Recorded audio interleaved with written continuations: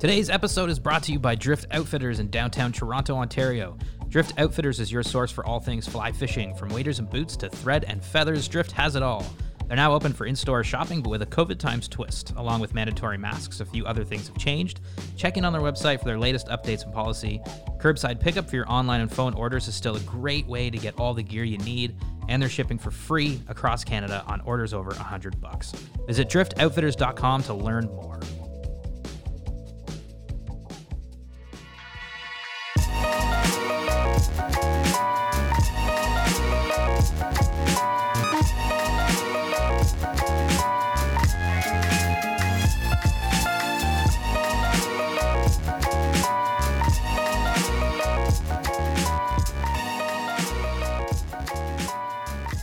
Hello, welcome to another episode of SoFly. It is the beginning of November, and we're back recording another episode. It's like 20 degrees outside right now in Ontario, which doesn't make any sense. My name is Mitch. We've got Aldo. Hey. And we've got Yelma. Hi, and I'm wearing shorts. Yeah, like what's with this weather? It's so strange. I don't know, and it's election day for our in the US US right. friends. So when this airs, you'll know who wins, but right now we don't know what's going on. Crazy times. Yeah, that's right. It's so strange today. I don't understand. We're really excited today to have a special guest on the show. We've been lucky enough recently to go fishing with. We've got Tyler Dunsmore on the show. Tyler has been fishing the rivers of Southern Ontario since he was 5 years old, and from the Miramichi River, New Brunswick for Atlantic salmon to the rivers and lakes of British Columbia for trout, including Vancouver Island steelhead. Tyler spent years living and guiding in various Canadian fly fishing hotspots, but he's also lived and guided in Argentina and Chile for famous Patagonian trout and Tierra del Fuego's sea run browns. When not scouting or exploring the rivers, he's an active member of the Middle Grand chapter of Trout Unlimited, and currently Tyler is serving as one of the co-vice presidents. During his downtime, Tyler can be found at the fly tying bench spinning flies for next fishing opportunity, or you can find him floating down the meandering, beautiful, amazing rivers of Southern Ontario, guiding anglers into some of the best water and getting them onto some fish. Like I said, we just spent a recent weekend fishing with Tyler and can absolutely vouch for his masterful chef's kiss drift boat handling skills. To Tyler, fly fishing is more than a gig or a hobby, it's a passion. His love, or should we say obsession, for fly fishing comes through in all the little touches that make his guided trips memorable and exceptional.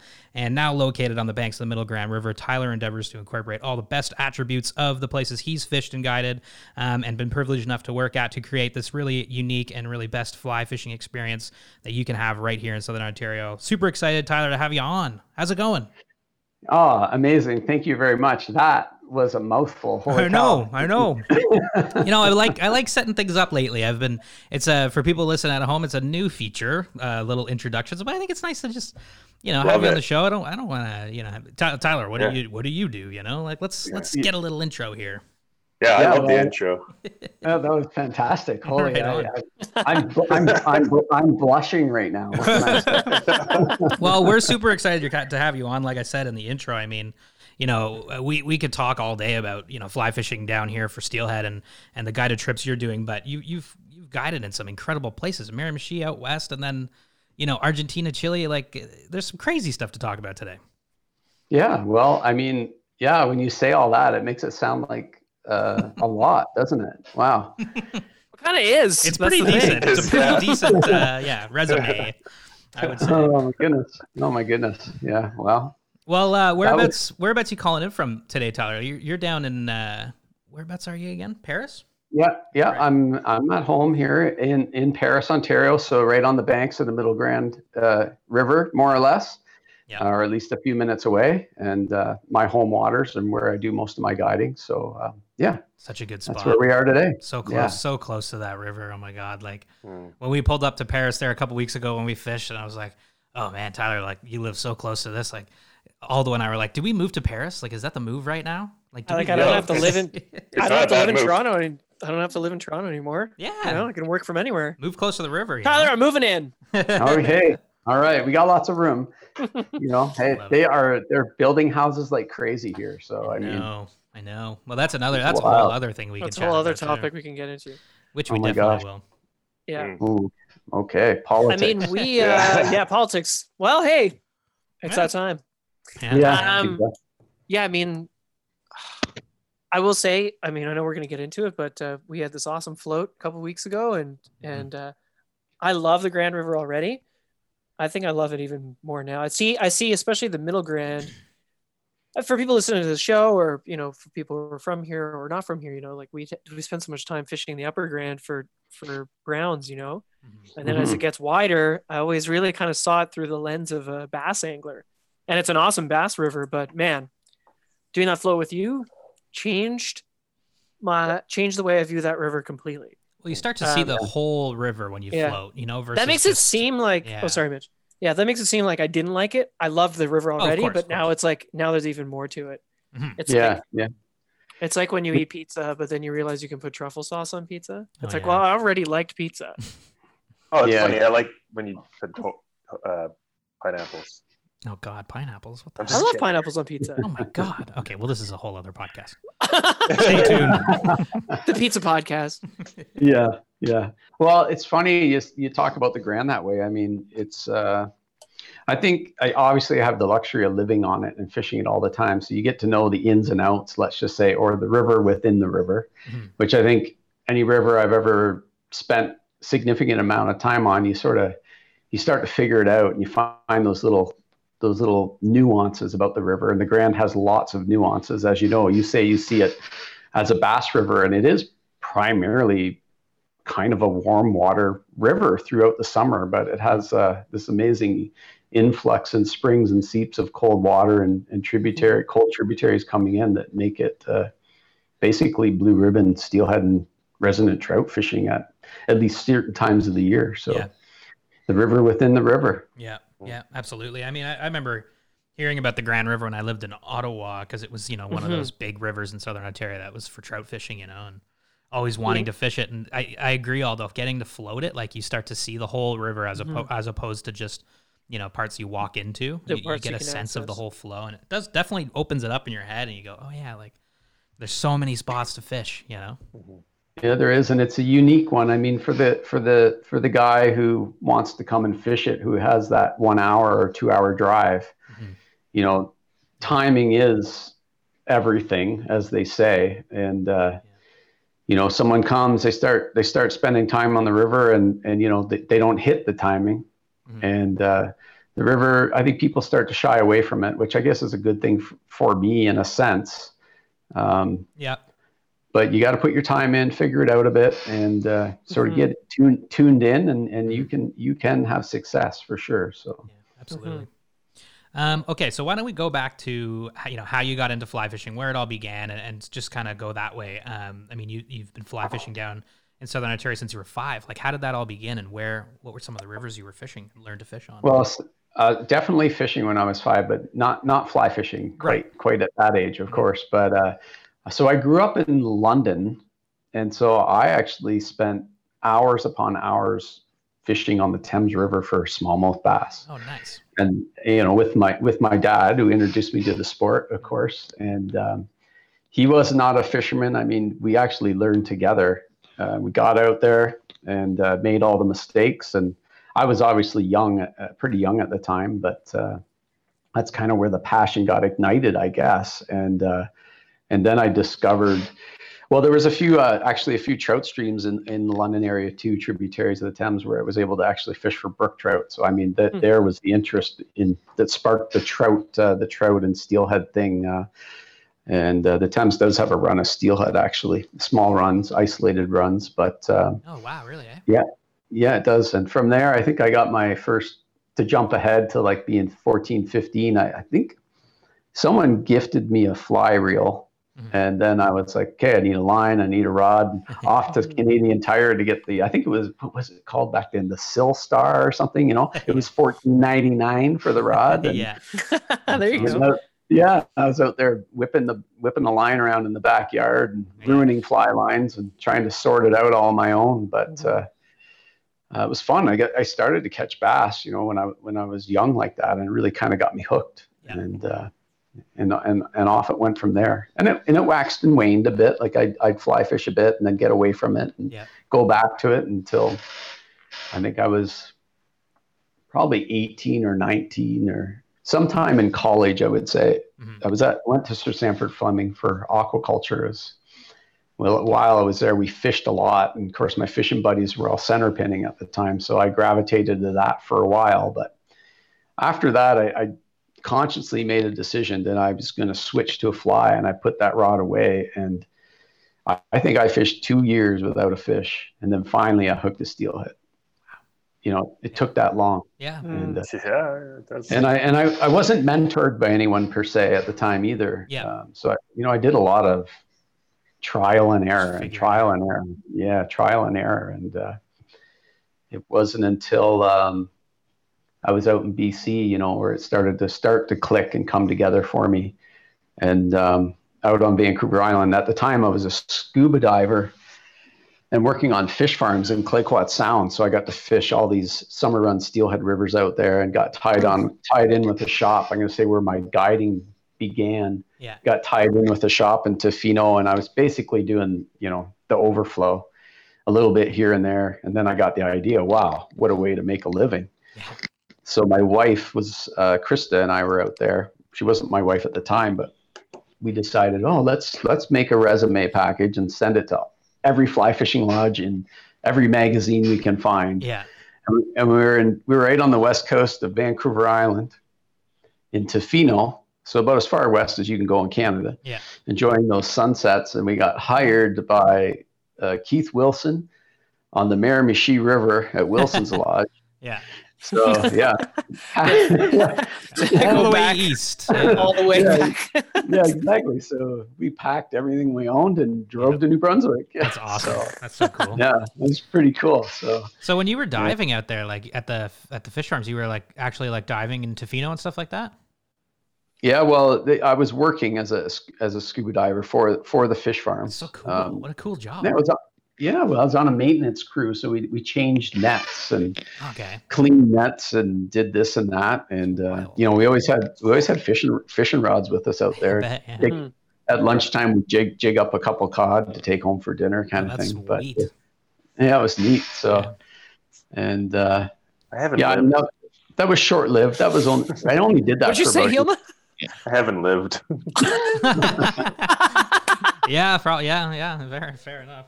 Poor Yilma. Well, we could scuba dive, Yilma. Like, do you still scuba dive, Tyler? I haven't in years. I mean, it's cold water diving, right? Yeah. So dry suit, wetsuit stuff, and you know, I logged about 350 commercial dives, and probably about 100 sport dives. So I had lots under my belt, and but the sport diving was fantastic. I mean, that's the stuff to talk about, right? Yeah. Around Campbell River and Tofino and all these places. And I guess I should mention, while I lived on Vancouver Island, I did a stint in Campbell River. So I got to fish all Roderick Haig Brown's rivers, of course, too. Yeah. We're reading all those books and whatnot. But anyways, getting back scuba diving. Mm-hmm. Yeah, I mean, it was commercial. That was a short run, about 8 months I did that. And then I started to realize that it wasn't a really great career choice for your physical health, let's say. Right, yeah. Mm-hmm. Yeah, a lot of ups and downs, and always watching your tables and dealing with nitrogen and things like that. And ran into some old boys around Tofino. I've been diving for 20 years, and I quickly realized that I wanted to save my mind and my body. Yeah, fair enough. Kind of a cool stint, though. I mean, that's a cool, little thing to look back on. Yeah, it's fantastic. I mean, I loved it. It was good. Except for the days where we had the boat was broken down. We had to go out in a skiff, and the snow was turning to rain about 100 feet over our heads, and we had to suit up and jump in the ocean and choose some cold dives. But I could handle it back then, I guess. Yeah. When you're young, you can just you're like, this isn't that bad, and then you're like, maybe it was. Yeah. Were you sad to leave Tofino? I mean, obviously it was an exciting opportunity, but Yeah, I mean, I loved it there. I mean, life was pretty darn simple. I mean, Krista and I, we lived in a 26-foot travel trailer rental. Awesome. I mean, it leaked and had mushrooms growing in it, I think. What can I say? And but it was good. Life was good. And but hey, the Miramichi was calling. Yep. And Atlantic salmon guiding. Yeah. So off we went and got settled in out there. Mm-hmm. And talking about how I got started in fly fishing, I always say that my time on the Miramichi was my true and honest tuition in fly fishing and being immersed in tradition out there. You know, the Miramichi salmon, the museum out there, and and the old time guides that mentored me out there. At the time, I mean, they've been doing it for years. And, there was a fella there named Lloyd Lyons. And, I'm not even sure if Lloyd Lyons is still with us, but I can remember he was completely ambidextrous with a fly rod. Yeah. He could put it in his left arm and cast a 70 or 80 foot line out, single hand rod, and then swing it through a run and switch it to the other arm and do the same thing. It was amazing to watch.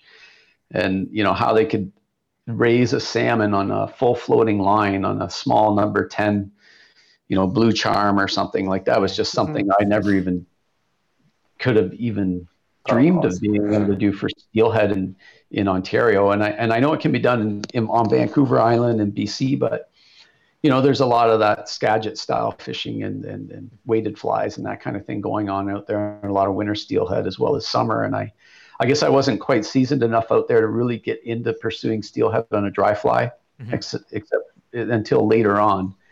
And I got to the Miramichi and I thought, oh my goodness, I should have been doing this out in Vancouver Island, right? But that was quite an experience to really immerse yourself, because the culture is fly fishing there along the banks of the Miramichi, and that's where I don't know, what can I say, was gained most of my education, I think. Yeah, you learned a lot from the people out there, eh? Yeah, for sure. It was amazing. So have you ever been out there before? Was that your first time ever being to the Miramichi? Well, I mean, I've been out there, but not necessarily fishing. Right. Yeah. So that was my first experience. I got hired on the Miramichi. Yeah. And at the time, I had really not a really great understanding of what that meant until I got there and spent time on it, right? So, exactly, yeah. So what was that like just getting started on the Miramichi? Like you guys decided to do this new thing, and you've gone all across the country, and you're out there learning from people. Was it intimidating? Were you kind of like, was this the right move? Like what were the emotions? Well, from a guiding standpoint, it definitely was intimidating. I mean, I had no idea what I was doing. Yeah. And I mean, I knew what I was doing. I could cast and whatnot. Yeah. But I soon realized that I wasn't nearly as skilled as I thought I was. And it sort of, it was humbling for sure. So I had to sit back and guide and try to pull pieces of information from some of these older guys have been doing it forever. And some of them are great. They'd share and teach and show me. And, swinging a fly at a 45-degree angle through a salmon run and the whole two-step and working a run like that, that was all new to me. And I quickly learned that, that was the rules, and that's how you did it. The rotating pools and resting the fish, and out there at the lodge, it's 4 hours in the morning, 4 hours in the evening. Yep. And that's that. Like, you get your 8 hours fishing, and between those times, those pools are rested and those fish are rested, which I thought is really cool and unique. And one thing that doesn't happen in Ontario, unfortunately. But I mean, I try to incorporate that into my guiding. If I do a run down the river one day, I try not to hit the same spots, but inevitably you do hit some of them. I mean, if the fish are there, you want to fish it. But I mean, completely unique and eye-opening experience, and I learned a ton there. And it only lasted for a year, and we decided to move on again. One winter in New Brunswick was enough. Yeah, I bet. I could bet. Yeah, pretty brutal. Still beautiful, New Brunswick, though. Yeah, New Brunswick is beautiful, and the Miramichi River is incredible. Its fish is so nice. I mean, talking about the Middle Grand where I am now, I compare it to the Miramichi a lot. It fishes very similar. The Grand is a little bigger, a little broader, at least in the Middle Grand area. Where I was on Wilson's on the main southwest, it was pretty similar in size, but not quite as wide as the Middle Grand, I would say. Right. Middle Grand, as you guys know, it's a wide, broad river, right? The pools, I'll call, if I call them pools, the runs, they're not deep, right? Like we were fishing, you can get away with fishing floating lines just like you can on the Miramichi as long as the water temps are there. Right. It's cool. Like what I learned there definitely is transferred to the Grand in a lot of situations and with my guiding. So, which you guys experienced and so, I mean, what more can I say? What was that area that we fished? We stopped as you, me, and Adis, and we were in right when we met up with Phil. That nice. Second day, the big pool. As soon as we'll keep the name secret, my friend. Oh yes. Yes, hey, we moved it that way. That was that'll be like the first pool we hit, basically. Joe Penich was there fishing. Yeah. So he's an excellent fly tyer. I mean, he's done some stuff at some of the local shops around here before. But he likes that spot. I run into him there from time to time, and it reminded me of the sorry. No, that's okay. I was going to say I think he appreciated the fact that we sort of decided to have our lunch and let him fish that run. Yeah. Remember, he kind of stopped by and gave me a whole bunch of flies, which was really cool. But, So, and then we were able to slip in behind him and get one, right? So yeah. Sorry, Joe. Thanks for the flies. They worked. I love that.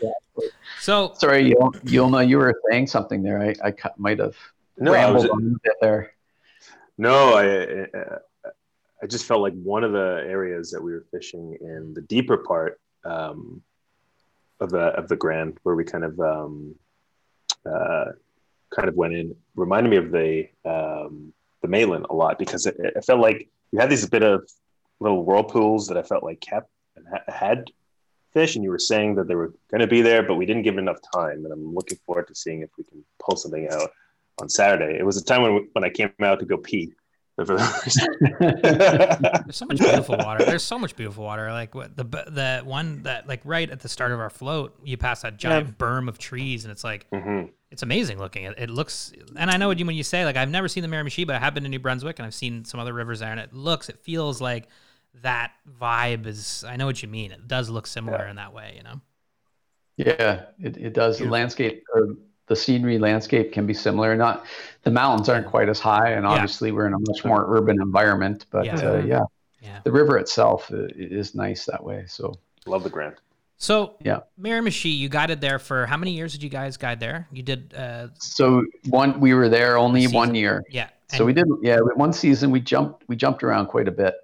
Yeah. I mean, I would have liked to have gone back, but you know what? A year-round living at the time out there wasn't really possible, and so I mean, we ended up on unemployment through the winter. And I think I can remember having, like, you know, once I paid my rent and put gas in the car and bought food, I think we had $20 spending money a month. So it didn't go very far. So I was doing some fly tying on the side for. One of the local, I'm going to call them local shops out there. It wasn't JW Doak or anything, but there was a local guy who had a shop, and I was tying flies. So that was supplementing my beer money. Yeah, exactly. Yeah. I love that. So then, where did you guys go after Miramichi? What did you do?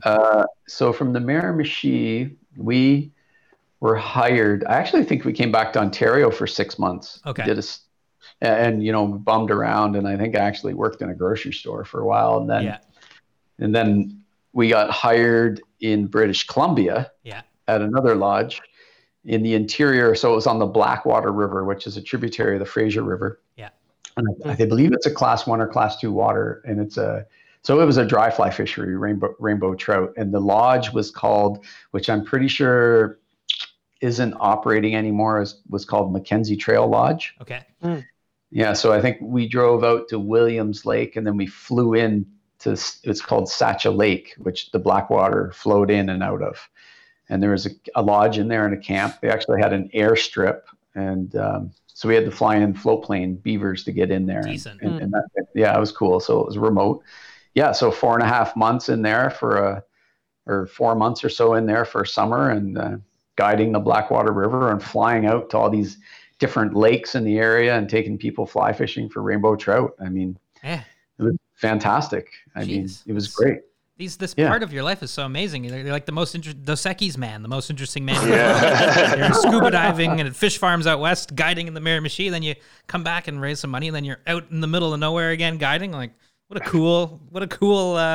And we haven't even gotten to Patagonia yet. Yeah, what a cool way to make a living. Jesus.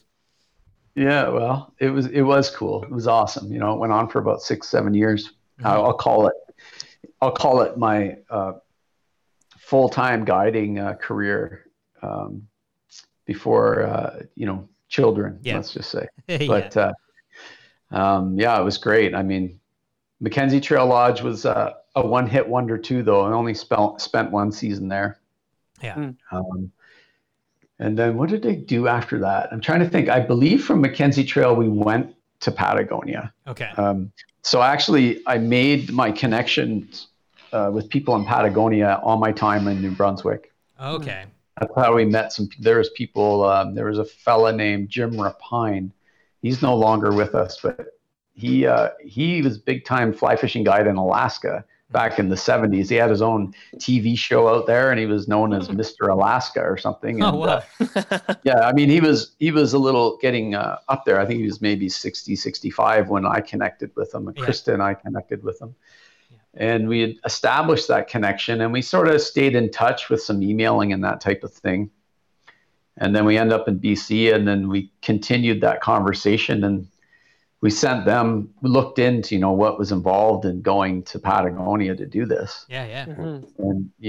And he reached out to us as well and was interested in us. So we organized that with them, and he brought us on, and we went to Argentina, back to Ontario from BC, and jumped on a plane in Montreal and flew to Buenos Aires, and we had no idea where we were going.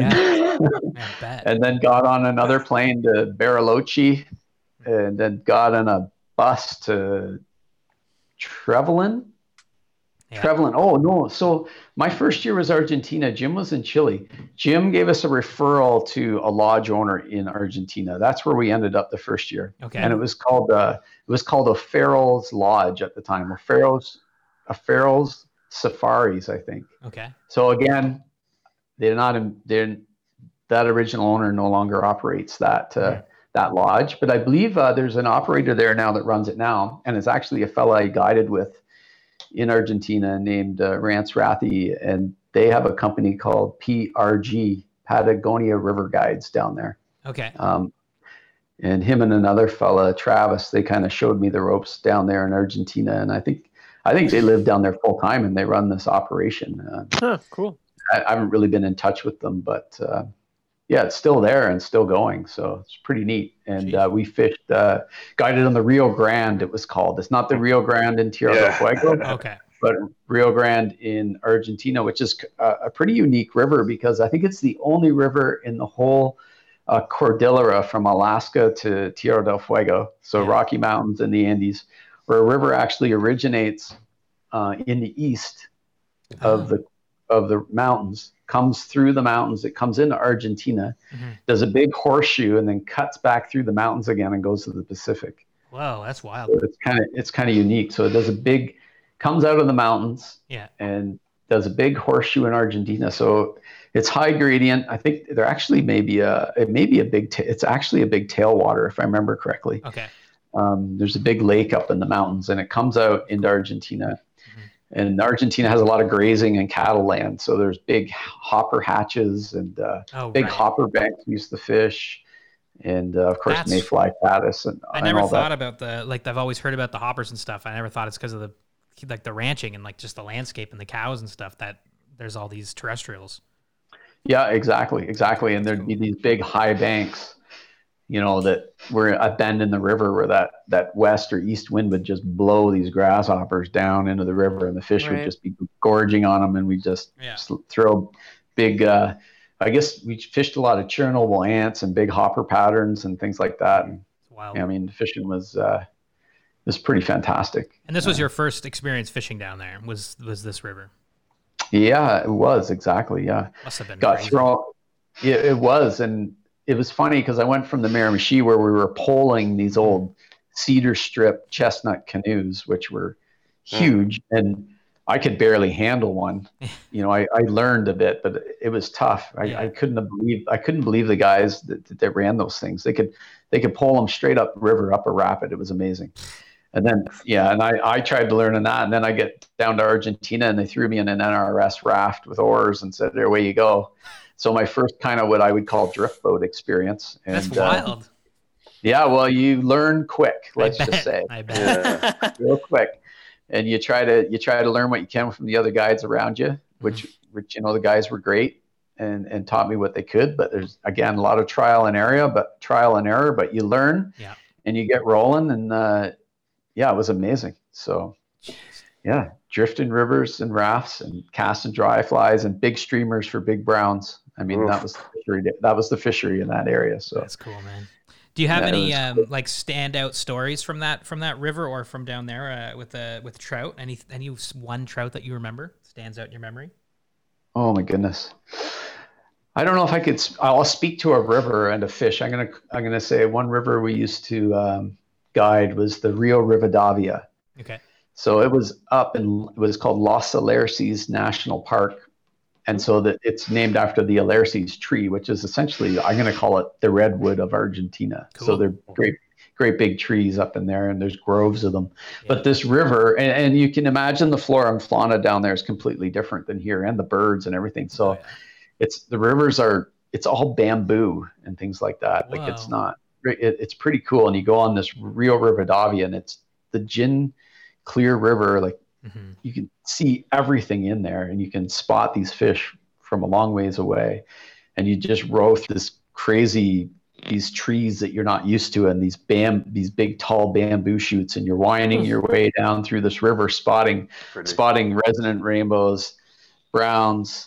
And in there, when you asked me about a specific fish, they had landlocked Atlantic salmon down there. Wow, wild. So I can remember, it was cool. So I can remember catching these landlocked salmon, and they'd fight just like an Atlantic salmon on the Miramichi, but they were a little bit downsized. And so that fish was kind of like, that was a special fish to catch in that river. They were there, but it was unique, and the backdrop with the bamboo and the gin clear water and Atlantic salmon. Yeah, it was neat. So landlocked salmon down in Argentina. That's so funny. You went from fishing Atlantics in the Miramichi to fishing Atlantics in South America. Like, what a crazy! I did not know that was a thing. Lined by bamboo trees. Yeah, I love that. Yeah, it was cool. That's beautiful. Oh my God. Yeah, that's a great area. So.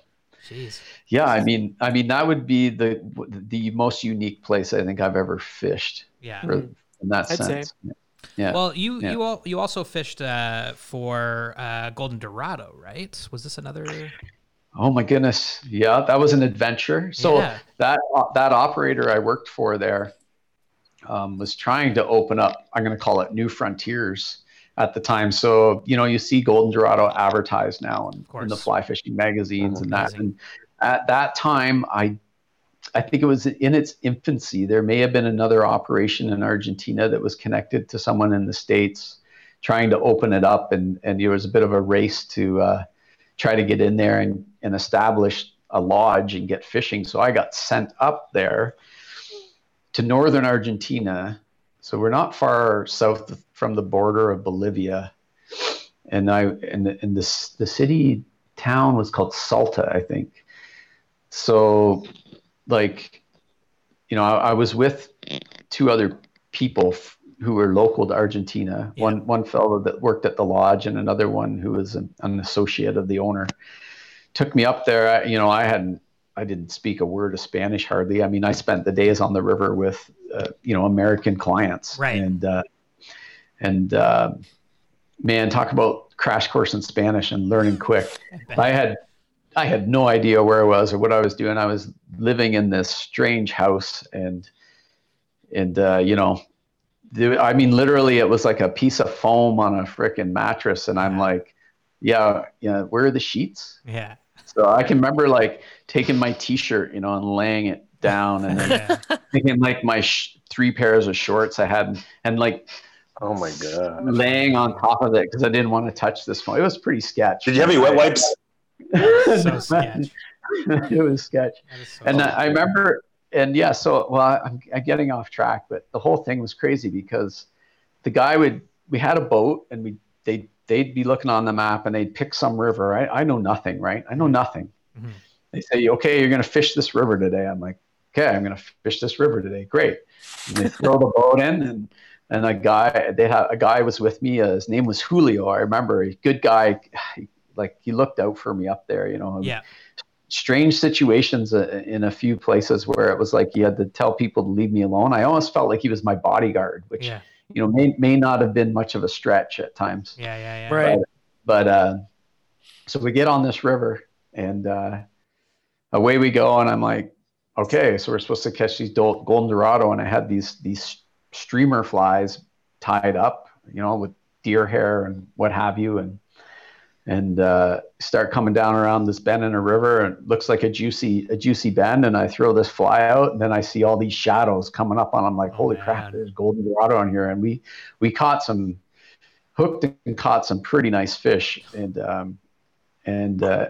they were just like, I don't know how to describe them. It's like a combination between a steelhead and a piranha, maybe. Yeah. I don't know. They just have that almost like a trout or salmon shape to them. Yeah. And this big head, but a mouthful of teeth, right? Yeah. And aggressive on the flies and fight. They fight like a steelhead or an Atlantic salmon, jumping, running. And the water's, 85, 87 degrees Fahrenheit. I'm like thinking there cannot be enough dissolved oxygen in this river to surely support a fish that wants to be that active. But yeah, what a fantastic sport fish. Like that's on my bucket list to go back and do again. They're a great fish to You're the first person I met who has I got a bucket list to go back and do again. A bucket list. Yeah, a re-bucket list. It's pretty neat. I mean, they're cool looking, man. They look so cool. Golden dorado, geez, just such an interesting looking fish. And I can imagine they are quite the fish to catch. Yeah, well, they're pretty neat. I mean, and throughout that whole experience, I mean, I'm talking about the good fishing experience, but I mean, I remember them putting me on some other river where it was chocolate milk, and they're like, fish it, and I'm like, can't fish it. You got to fish it. I'm like, I'm not fishing that. I'm gonna catch a fish in that, and off I go down the river for a day. It was like, I don't know, it was 20 days or something I spent up there, and I fished all these different rivers, and I think 2 out of 10 were worthwhile, fishing again. And it could all be timing. Been timing. I think they the rains came and blew a river out, just like if you're steelhead fishing and this and that. But that was my experience, right? And, yeah. So that was all just scouting for this guy that owned this lodge that you were working at. Exactly. That's wild, man. And he's just barely sets you up like that foam mattress thing. My God, what a gig that is. Jesus. Oh, yeah, I know. I remember the food was brutal. I ate soda crackers for breakfast and water. Didn't eat all day. Jesus. And then at night, they'd take me out for dinner, and it was pounded chicken, deep fried like a schnitzel almost, and a quart of beer. It was quite a regiment. Yeah, that's quite the scenario. But hey, I got to fish for golden dorado though. Yeah, exactly. That's pretty cool. That's pretty cool. So, how did the stint in Argentina and Chile, how did that end? Well, I guess finally I made my way back to the lodge down in Trevelin, and continued on with my guiding there with trout and brown trout and what have you. And the season ended, right? So it was time to come back home. Right. Mm-hmm. And we came back and maintained that connection in Chile. Actually, while we were there, we got hosted at the lodge in Chile by Jim Rapine, who I had mentioned earlier, which was nice. And we had sort of made a gentleman's agreement that we were headed there next year, which was good. Yeah. And back to BC, and we got hired at another lodge out there called, I'm going to call it a conglomerate, called West Coast Resorts. Okay. I believe they operate a lot of salmon lodges out on the coast. I think they're still around. Yeah. But they had this one lodge in the interior of northern Tweedsmuir Provincial Park in BC. And they had a big, beautiful log cabin lodge there, which was a fly fishing lodge. Cool. And on the Redfern River was the main river we fished, and the lodge was located on Utsick Lake, it was called. Okay. And which was pretty interesting lake, a big, deep lake. And at one time, that river was cut off by a big dam that Alcan Aluminum built. Okay. And I believe what happened is there's some steelhead that got trapped up in there, and they've sort of become residents in this lake. Wow. This huge lake, and then the river that flows out of it. I'm not going to say we caught some very large fish on flies, but not in the Redfern. We caught nice fish in the Redfern. Yellow golden stonefly hatches galore. It was insane. Oh, that's fun. But in the tributaries that flowed into Utsick Lake, there was some of these big fish that looked like a steelhead, and I can remember catching them on gray drakes. Yeah. When the big mayflies, it would bring these big trout up, and guiding people up there, and see it once the drakes came off. Oh my God, it was amazing. Like we'd be driving around the lake and targeting these fish just coming up and go, 6 and 7 pound beautiful rainbow trout that looked like steelhead on 5-weight rods. It was fantastic. That's stuff. Wild. And, That's yeah, wild. it was neat. I mean, it was a much better operation than Mackenzie Trail. They had Redfern River was beautiful. It was big and broad, and you could float it. So we floated it in pontoons. So we got to do drifts, and we drifted other rivers that we could fly out to as well in the area, as well as lakes, with belly boats and things like that. So fantastic lodge. It's still there. I think might be owned by someone out of Europe now. If you Google Redfern River Lodge, you'll get a hit on it. But I think they cater to European clientele or something. So right. Yeah. So we actually did two seasons there. So we went back to Patagonia from there to Chile, to Jimmer Pines Lodge, which is Futaleufú Lodge, which is now owned, if you Google that, it's owned by Nervous Waters. Okay. From the States. So you probably see that advertised on Instagram and things like that. Yeah. So that was the lodge where we were before Nervous Waters had bought it out. Yeah. And I mean, that place, I talk about the Miramichi intimately. I talk about the Futaleufú River and that lodge pretty intimately. I mean, I learned how to handle a horse there and ride horseback. Oh, yeah, right. Oh, that's fun. We were drifting the river, and it was much more unique than the Argentine side too. A lot more character to the river. Yeah. There was one pool there we used to fish, and it was called the Lagoon. So if you've ever fished the Niagara River at the Whirlpool, it looks like the river itself looks so incredibly similar to that. It's just scaled down a little bit. Okay.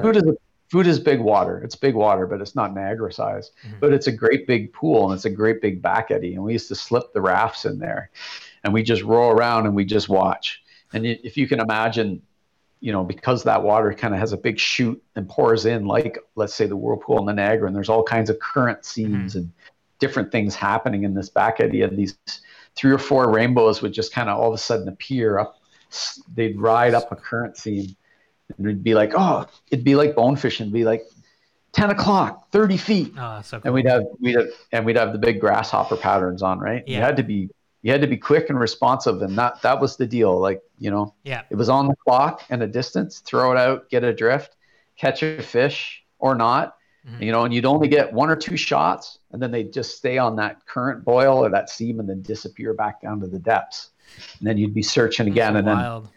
Then, behind you, 50 feet, there's 2 rainbows. And then you'd try to go for them, and you could just go in circles. Man, what a crazy all day long in this big eddy, and it was freaking awesome. That's so cool. Yeah. Cool. How deep was it there? Like, do you reckon? Oh, I don't know. I bet you that pool, it had to be, if it was 50 feet deep or maybe more. Yeah. In the middle of it. Yeah. Because over years and years of that water pouring in, I bet you she's gouged out. Oh, yeah. Pretty good, pretty down Probably deep. Like, so many fish in there. Oh my God. Oh, the river was loaded. It was amazing. Yeah. You seem like a pretty adaptable guy. I feel like there must be like one of these places have like taught you a massive lesson, or something that you remember that's just like, man, that was a tough challenge. It's like, I feel like because I know you and all these stories, I'm like, oh yeah, he'll figure it out, and usually do. But there's gotta be something. There's gotta be something that was a challenge that you're just like, man. Eating soda crackers every day for a month. Yeah, I guess that would be. But that was a challenge.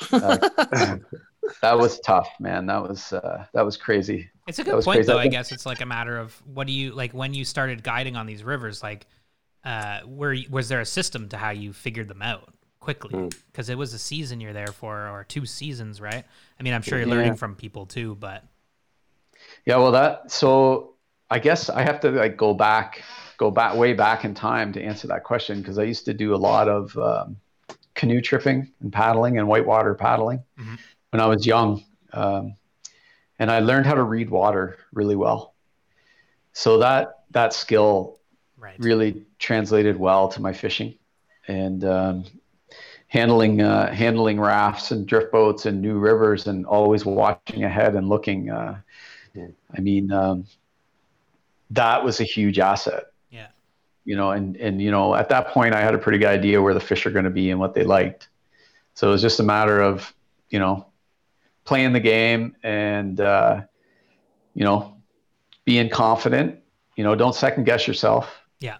And, and get in there and fish it. And, one spot may not produce, but the next will. Yeah. And it doesn't take long. You do a drift 2 or 3 times and you get some fish. And let's face it, the fishing down there is fantastic. Like, it's pretty hard to go wrong if you've got a base of knowledge. You're gonna sort it out. Plus, you have other people to learn from. Yeah, the first couple of weeks are kind of brutal. Yeah. You do a lot of second guessing and that things, but you settle in, you figure it out, and I mean, that was, I think, part of it that I liked the most was that challenge. Yeah. And and I still like that today. If I plan a canoe trip into Algonquin in May and get on a piece of water I've never known, that I love it. Like, I love figuring it out, and that sense of adventure. I mean, that's where it's all at for me. That's the part that drove me to want to go to these places and do it. Right. So it's cool. I mean, fish some beautiful water. That pool sounds insane.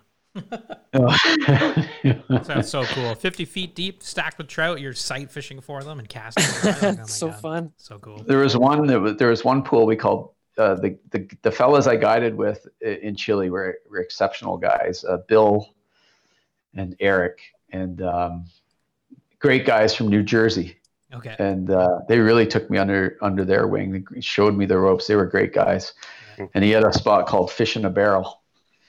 And it was just this one little eddy, and it was a real tough current. You had to hold the boat in the current. It ripped down the one side, but then there was this back eddy.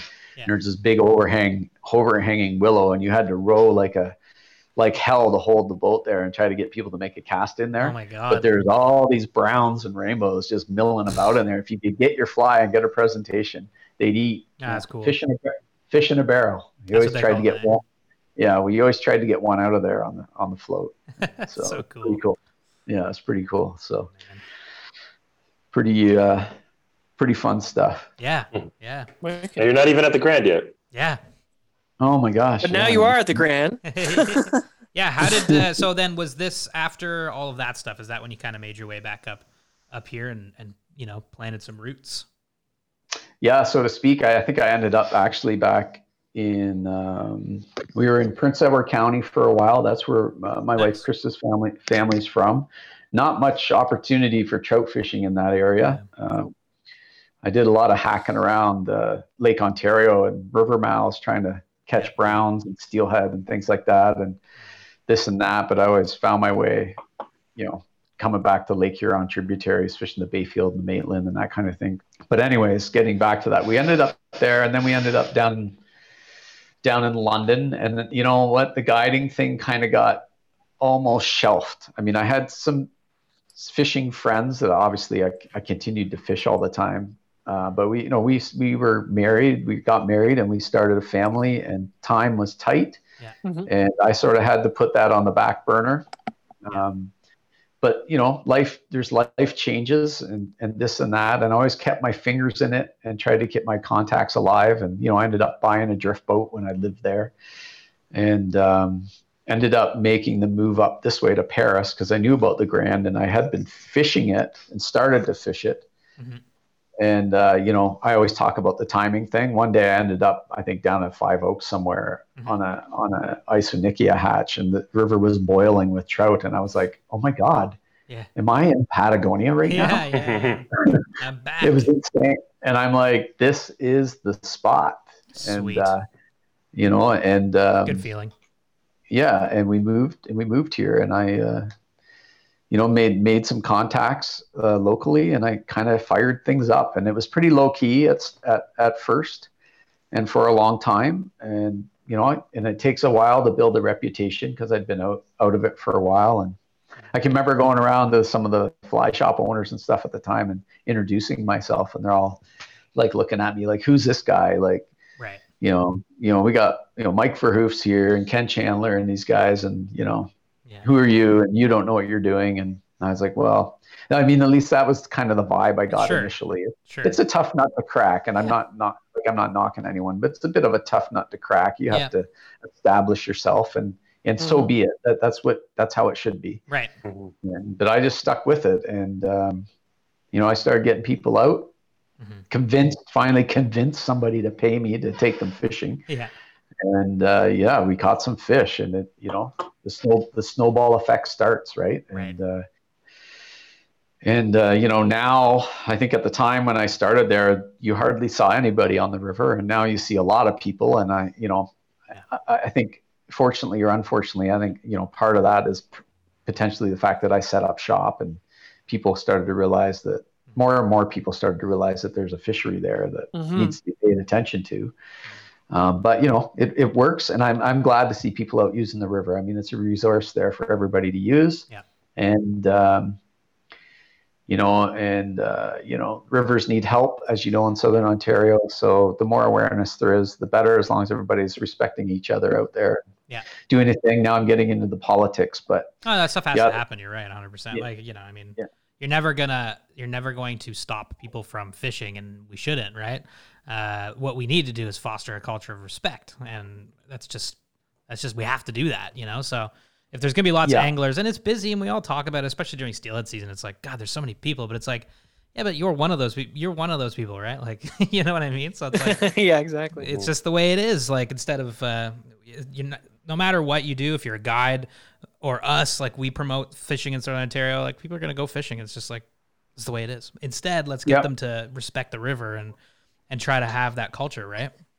Yeah, respect each other. I mean, we could learn a lot from a place like the Miramichi River with pool rotation and those kinds of things. And I think if there's a river in Ontario that's, been able to establish that culture, at least to a fairly significant degree, it's not perfect, but it is fishing on the Grand River. And some of the guys before me, had already started that. That culture, Neil Holding, and who fished this river, and Larry Halleck and Larry Mellors and these guys that have been around longer than me. And the beauty of it was for them is that they kind of had the river to themselves. And I think they rotated the Five Oaks pool, and outside of that, they didn't have to worry about it. Yeah, exactly. Can you imagine?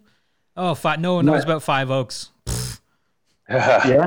Everybody knows about Five Oaks now, Yeah, exactly. I mean, I mentioned that. Obviously, anyone who steelheads the Grand, that's an area that's known. I mean, that's probably got to be the premier steelhead run in, the Great Lakes watershed, right? I mean, there's one or two others that are out there on the Maitland or the Saugeen or what have you, but. No, you're right, though. Etiquette's interesting. We haven't really. Yeah. We don't speak about etiquette that often, but it's true. That is another thing that needs to happen, I think, in Ontario. Just have everybody on the same page in terms of, like, let's enjoy the resources together and not, get in each other's way, so we can all have fun, Yeah, and I think the the right people who can influence that are in place and have that attitude. Yeah. The shop owners. Yeah. And the people that work there. And someone like me, I mean, when I'm out there with my clients, I walk them through that. Yeah. You know, if you're gonna come, if you're from Toronto and you're with me for the day, and I expect, unless you're not the type of person that's going to venture out on your own, that you just want to fish with a guide. But if you're independent and you're going to go and try that, observe and follow pool rotation. Yeah. And then everybody gets a chance at a fish. Yeah. And hey, fun. If I'm rotating a pool and I take a steelhead and I land it, I step out of the rotation and go back to the top. That's just the way I do it. And I got my fish. So I mean, I'd like to catch 2 or 3. Obviously, we all would. And if you're a weekend warrior, one's okay, man. Yeah, exactly. Well, it is, especially if it's a special fish like you catch on the Grand, and maybe you fished a floating line and a traditional fly, and you've caught your fish. I mean, that's go sit down on the bank and enjoy that experience. 100%. Oh, 100%. You know what I mean? Yeah, it's a nice. I remember when we were. on when you took us out and Mitch caught his. I don't think Mitch fished again for another like 25 minutes. Yeah. So I believe he smoked a cigar, didn't he? Yes, I did. He was like, I remember that too. It was so funny. You're like, I'm gonna smoke my cigar after lunch, and you're like, no, I'm gonna catch a fish first. Then I was like, I will reward myself with a cigar. Yeah. Wait, what can I say, guys? That happened. What can I say? What can you say, man? I associate Grand River steelheading with Mitch. Like, I'm like, that's Mitch's. I love fishing the Grand River steelhead. It's a Right. great river, man. Like to your point. I love it too. I'm not saying I don't. I'm just saying, like, when I think of steelheading, It's so nice. or when I think of Mitch, I think of like fall, Yes, fall. cigars, steelhead on the Grand. Yeah. Not the credit, not the whatever. Like, that's definitely your vibe. It is. It was a what fun I was gonna day. say, yeah. Plus, pragmatically, the river is cold as hell. Yeah. So rotating, I mean, at Warm up your the feet. very least, keeps you warm. Yeah. If nothing else, you get to like have a snack, keep you warm. You got to pee eventually. Yeah. Those roads are long. I gotta get one of those. Just rotate him. It was such a pleasurable experience when I was in the Gaspé 2 seasons ago, and because you start chatting with just random people waiting to step in, and you start chatting, meeting people. Kind of fun. They're like, oh, what flight are you using? Oh, Yeah. it becomes like part of the fun. I know.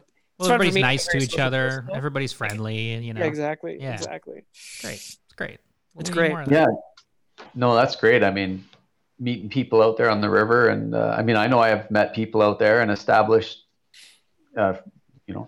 friend fishing relationships from there, right? So that's great. I mean, it's a big part of it. So absolutely.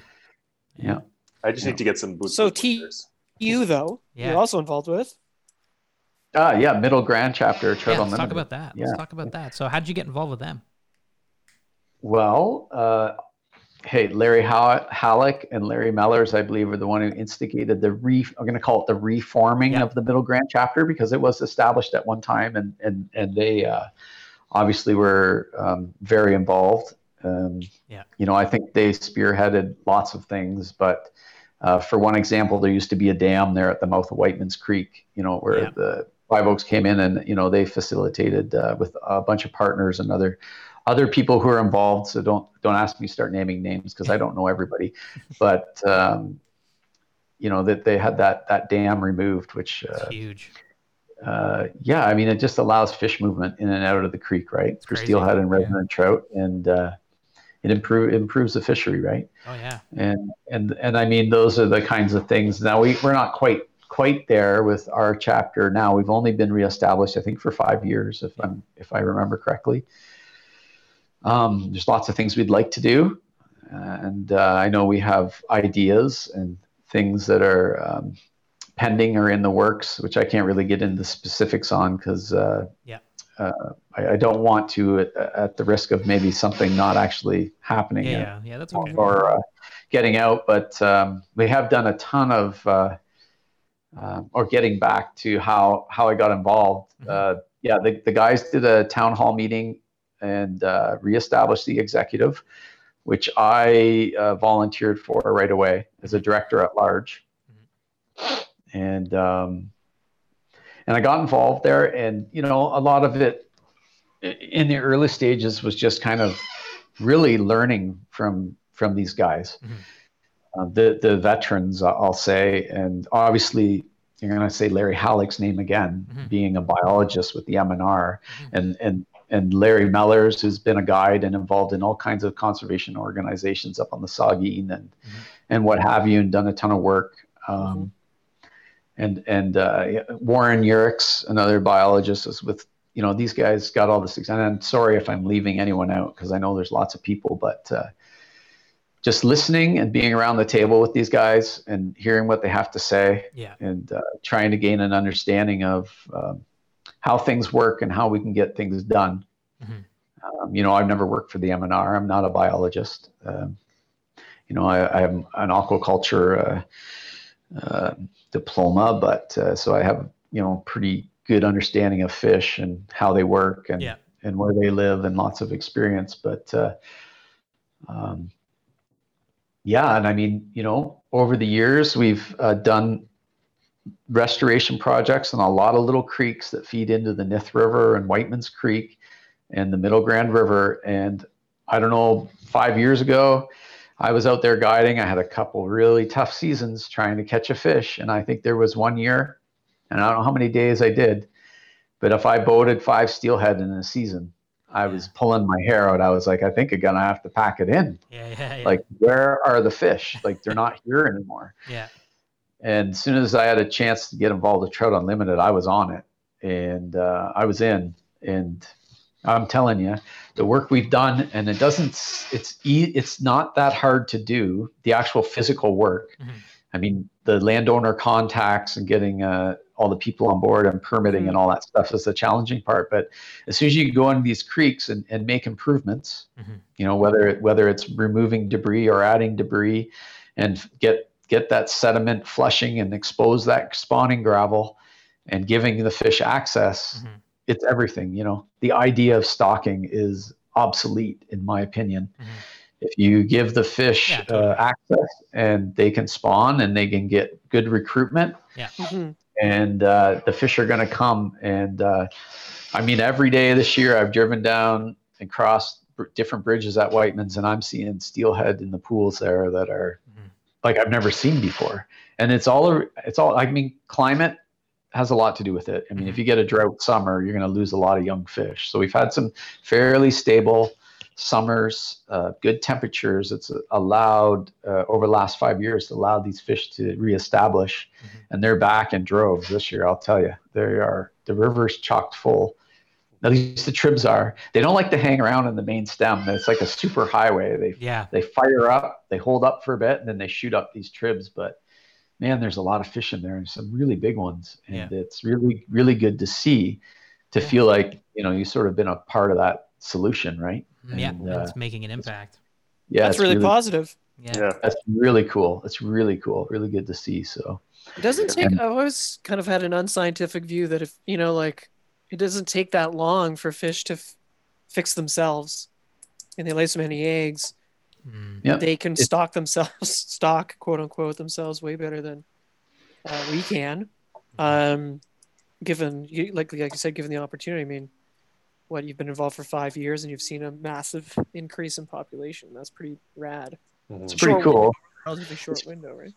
Yeah, I mean, we started doing that work 5-6 years ago, and like, we're there. We got the fish back. I mean, and there's lots more to do, and weather and climates, and who knows? There'll be 4 more beaver dams built on some creek, and the steelhead might get cut off. But we continually monitor that and try to make sure that they're getting access. And with a little bit of work, I mean, I say a little bit of work. I think there's quite a lot of work that goes on in the background, but.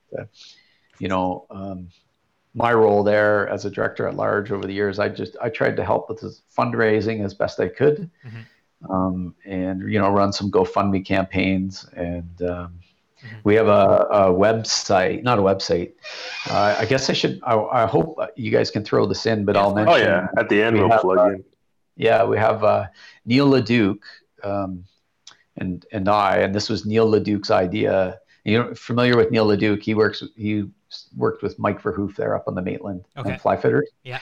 So Mike guides up there, Neil guides up there. Great guy. He reached out to our chapter with this idea about having local tires donate flies, and we put them up for auction and sell them. So it's a Facebook page. Yeah. It's called Saving Streamers. So we kind of piloted it last year in I'm going to say March and April. And hey, I think we raised, I don't know the exact number in front of you. It was over $1,000 in like 3 weeks selling these flies, right? Yeah. That's awesome. Well, hey, Saving Streamers.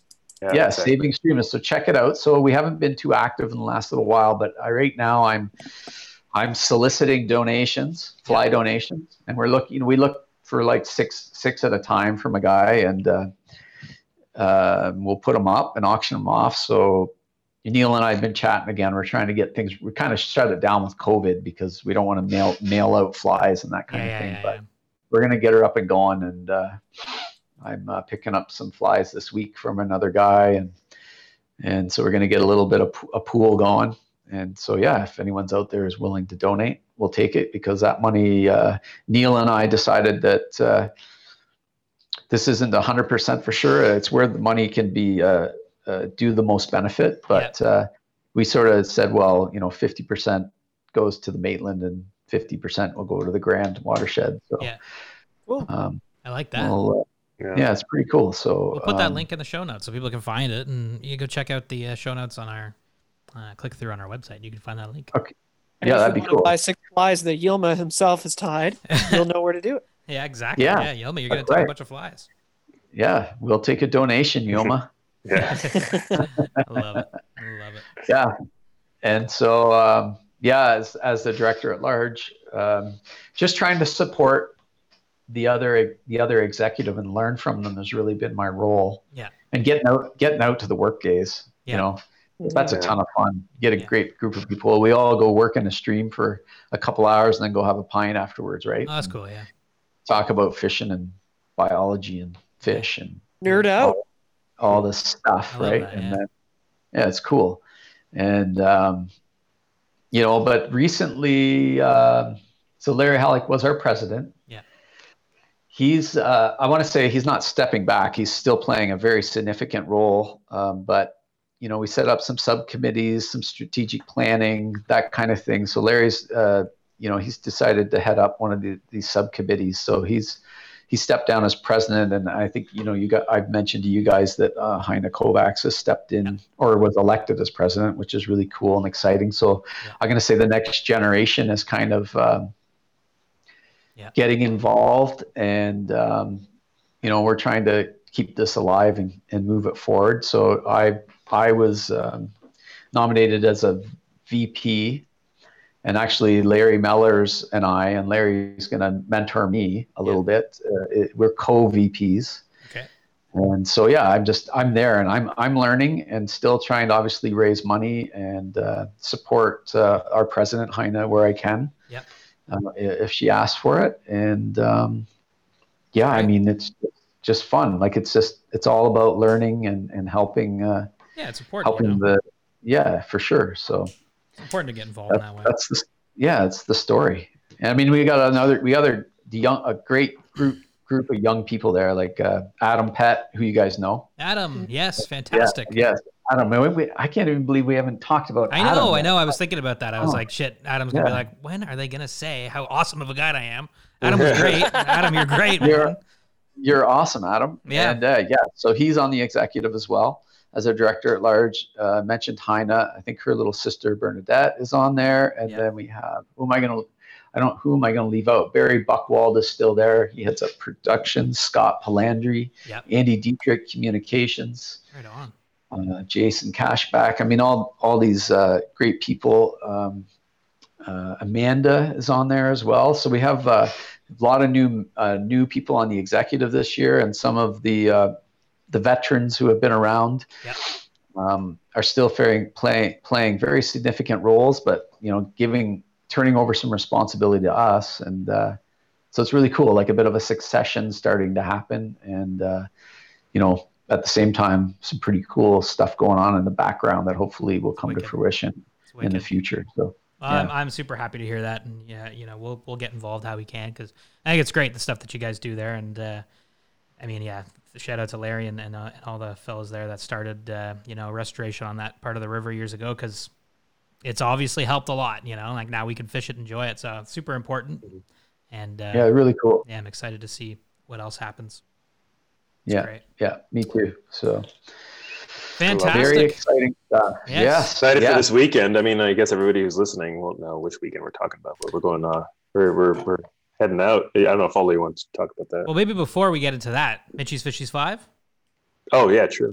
We got 5 questions, Mitchie's Fishies, and then we can talk about maybe this weekend and then rock and roll. Mitchie's Fishies 5, Tyler, we ask these same 5 questions every single guest on the show, and just like to hear the answers.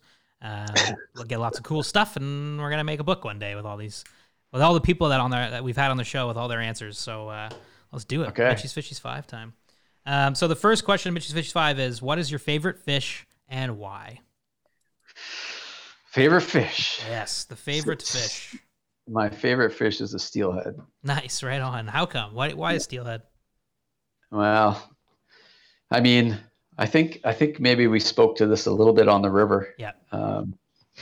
But a steelhead is an anadromous fish.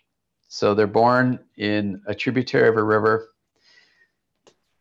and they hatch there. They live there for 2, 3, 4 years. They smolt out. They make their way all the way back to the ocean. In this case, one of our Great Lakes, whichever one it might be.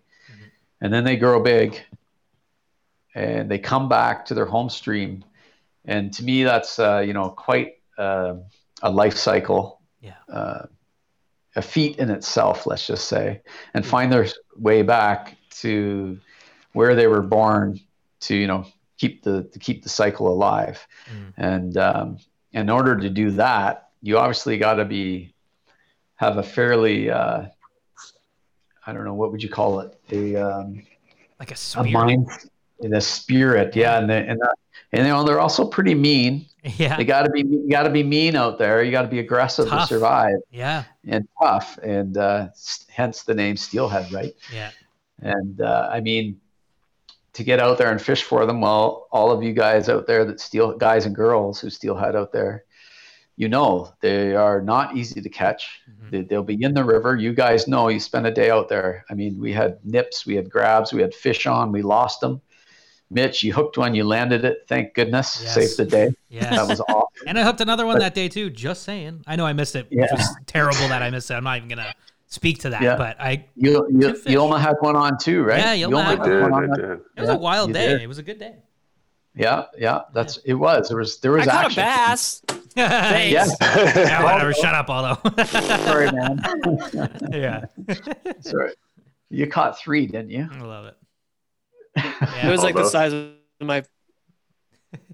I know it's freezing on us. He's frozen. That's the first time Aldo's ever frozen on us. Oh, he's back. There he is. Oh, he's back. Yeah. So, anyways, back to the steelhead. Yeah. I mean, fantastic fish, mean, extremely hard to catch, and when you do get one, that pursuit to catch one, and it finally pays off. You got a fantastic, strong fighting fish, and I can't think of a better fish to pursue, really, to be honest with you. I mean, there's lots of close seconds, but for sure. I gotta go with steelhead. Yeah, it's a tough question, Favorite but fish. good answer, man. I love that one. Mm-hmm. Steelhead.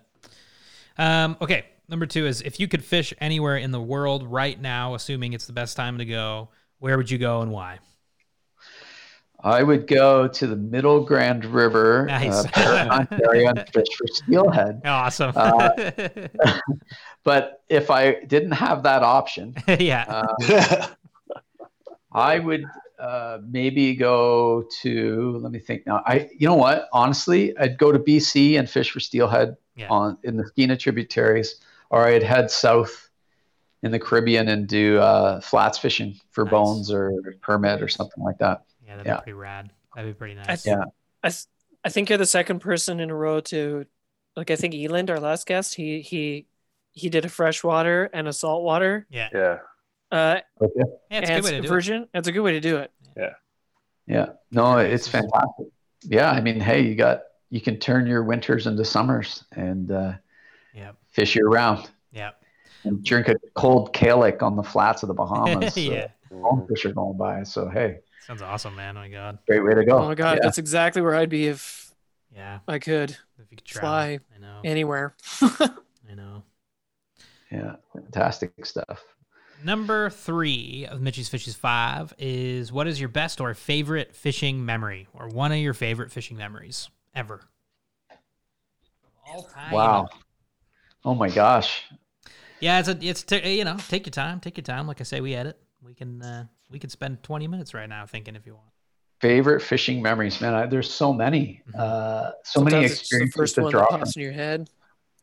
I'm gonna share one memory, and maybe this is a little sentimental or personal, but it's my daughter Mira, who she passed away about going on 6 years ago, unfortunately. But it was tough go. But I used to take her down onto the Grand. There was a little spot there, and she was I'm going to say 7 years old, and I put a fly rod in her hand and showed her how to roll cast. And she took that rod and she fired a nice 35-foot roll cast out like it was nothing. And I was like, holy shit, that's pretty good.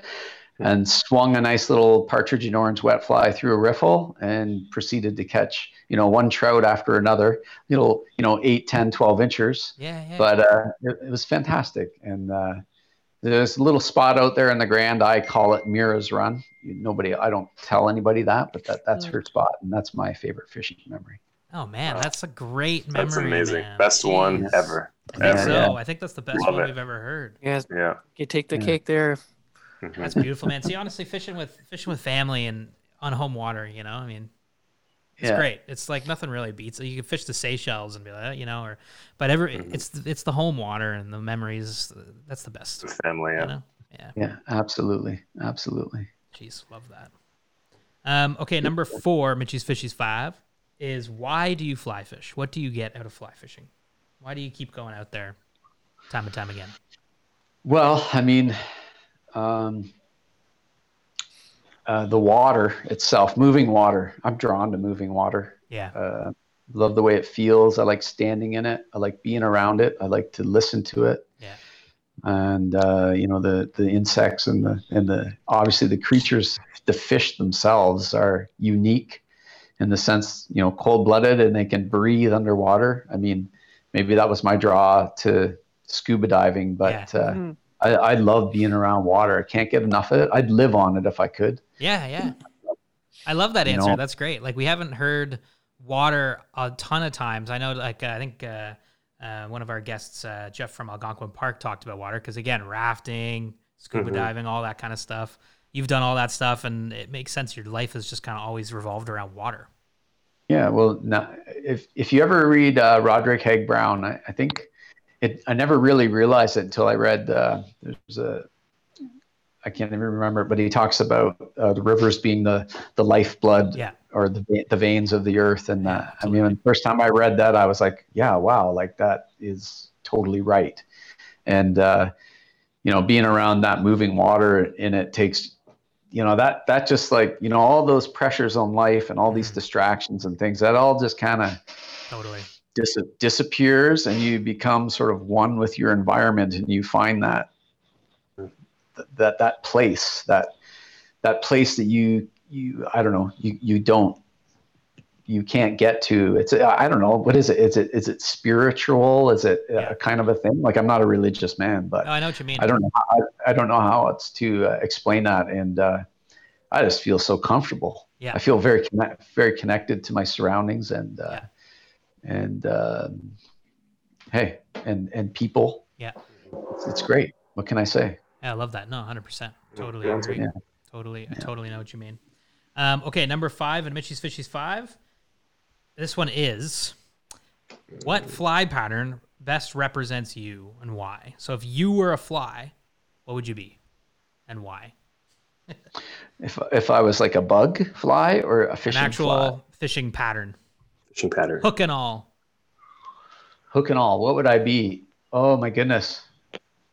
I think I would be a muddler minnow. Nice, right on. Okay. Really? Why Nice. why a muddler minnow? Or the many variations of it. Like the one that was given to you as a gift on the river the other day from Joe. True. Remember he Yeah, made well- like swinging muddler minnow thing. Yeah, that was it was tied with the pine squirrel head. So Yeah. that was a muddler pattern. Yeah. But if I was to go back to a more traditional style, like a spun deer hair with the turkey wing, Yeah. that pattern and the variations you can tie from that is so incredibly versatile. Yeah. From trout to steelhead to salmon to even bass. Like you can. I always called it something I used to do in Algonquin Park for brook trout, or even if I'm running out of bass flies, is I get a nice fully dressed muddler and grease it up and like pop it on the surface. Yeah. The old grease muddler trick, I call it. Or Yeah.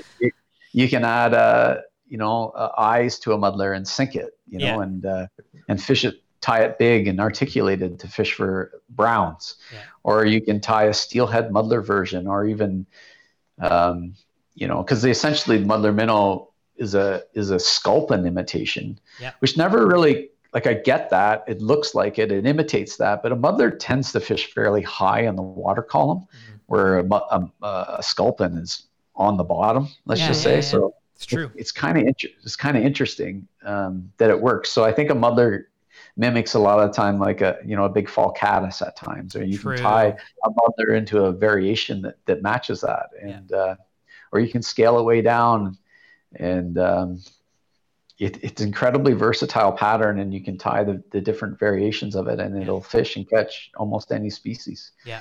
So if I was a fly and I wanted to catch fish, I'd be a muddler. I love that. If I was a fly and I didn't want to get eaten, I would be a those like 6-packs you buy at Canadian Tire. Yeah, exactly. You get the bee. Explode. Yeah, exactly. That's what I'd be. If I didn't want to catch fish, that's what I would be. Sorry, Canadian Tire. Yeah, sorry. Oh, yeah, Canadian step it up though, Canadian Tire. Like, geez, you guys want us to talk good about your flies? Let's see their fly game step up. Come on. Yeah. Jeez Louise. Yeah, exactly. Muddler minnow. That's a great. I love the muddler minnow. That's a great answer. That's fantastic. Cool. That's Mitchie's Fishies Fives, man. That's the show. I mean, that was a great conversation. It was a ton of fun chatting. I hope you had fun. I did. Good was. stuff. It's great. It's great to see you guys again, man. Great to see you. Yeah. Looking forward to Saturday, Sunday.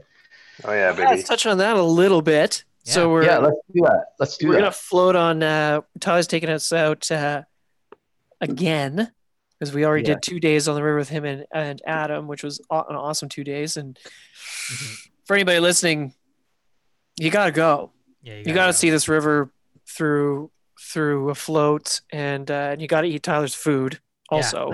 Yeah, we had burgers on the river, turkey soup. Burgers on the river. Oh my man. god, I forgot about that. Oh my god, so fun. It was like burgers in the river while I'm eating a double cheeseburger and Mitch is fighting a steelhead. Like, that was pretty cool. Yeah, that was great. You know what I mean? And it was awesome. Adam and Tyler are the great guys. Just great guys to have in the water. Learn a lot. Yeah. But anyway, you're stuck with us again. No, it's gonna be fun. So, well, let's tell the people out there how good you guys are as guides, because I've been steelheading a ton of times with Mitch and Aldo, whatever, but I've been using the single-handed. I haven't been really perfecting my casts. And then I get there and Adam's on me 24/7, and I'm feeling confident to go double-handed all the time for steelhead. So I feel like, you guys can guide us for catch steelhead and show you the river and whatever, but the casting techniques that you guys provide great instructors as well, for sure. Great, yeah. 100%. I was gonna say, I really like, I'm a new relatively to spey fishing. Mm-hmm. I think this is 4 years with the spey rod now. 4 years with the spey rod. Man, it's improved greatly. It's interesting, I've been asked the question, what percentage of your clients are experienced versus beginners? And not that you guys are beginners, but we do a ton of teaching and instructing. I mean, you got it, right? Because a huge part of your people that come to see you are they're there to learn. So you got to incorporate that into the day. And I think, I like to think that I can pride myself on the fact that I can take someone who's never caught a steelhead, put a 200 rod in their hands, and hey, first part of the day is a little rough. There's a lot to learn, a lot to sort out, but by midday, things are starting to come around, and you've learned enough that you can get the fly out there and present it. Yeah. And a lot of people hook their first steelhead, and it's really cool. And what a great section to learn on for double head as well. Yeah, it's a nice wide, broad river. The runs lend themselves perfectly to swinging flies. Yeah. And you know what? The weighting's pretty good too, right? I mean, it's not crazy. Some of the runs are pretty benign, pretty easy going. Yeah. And I mean, you can get out of the boat, swing a run, not worry about. I shouldn't say not worry about it, but it's relatively safe. Yeah. And or I fish lots of people right from the boat. Some people don't want to wade, that aren't as agile in the river and that type of thing. So there's lots of options. So the boat's a great tool. You cover lots of water. You guys know it. Yeah. Cover lots of water and try to get over some fish that haven't seen a fly, and that's the name of the game. That's the name of the game for sure. So. No, it's wicked. No, 100%. Yeah. Shout out to you guys because you and Adam, really, we had a fantastic day on the water. So thanks again for having us out because it was a blast, and we highly recommend it to anybody in Ontario and beyond. Yes, exactly. Absolutely. Thank you. We'll put some links to where people can find you in our show notes, and so people can find how to contact you to set up a trip. But thanks again, Tyler, for coming on the show, man. It was thanks, a blast. Tyler. Tyler, now's like Yuma said, shameless plug time. Like, what's your handle on Instagram? What's your website URL? What's going on? Find you? Yeah. Okay. Yeah. Okay. So the website, www.flywaterguiding.com. Right. And Instagram is flywater.guiding. Yeah. So similar. And those are the two best places to find me. All my contact information is on both of those. I'm going to say the Instagram account and the website. Yeah. Yeah. So look me up. And you can contact myself or Adam. I think you can click a link there to email either one of us. If for some reason you don't like the looks of me and you'd rather go with Adam. Handsome guy. Handsome guy. Can do that. Handsome guy. and or feel free to get in touch with me, and we'll try to get it organized and set it up. Absolutely. And go from there. And you can find Adam at flywater_steelhead on Instagram. So similar handle, but check him out. Tons of fishy pictures on there. It's great. Yeah, that's right. Exactly. Thanks. Yeah, absolutely. Thanks. Yeah. Cool. Well, everybody at home, thanks for listening, and hopefully everybody can get out and enjoy some fishing. I mean, that's really it. Have a good rest of the fall here, and that's it for me, Mitch. Aldo. Bye. Yelma. See you guys later. And Tyler. Thanks again, guys. We'll talk to you soon. You can find all of SoFly's content at sofly.ca. On Instagram, we're at the SoFly Crew. You can reach us at thesoflycrew@gmail.com with any questions, comments, or concerns. On Facebook, we're SoFly, and our podcast is available on SoundCloud, iTunes, and Spotify.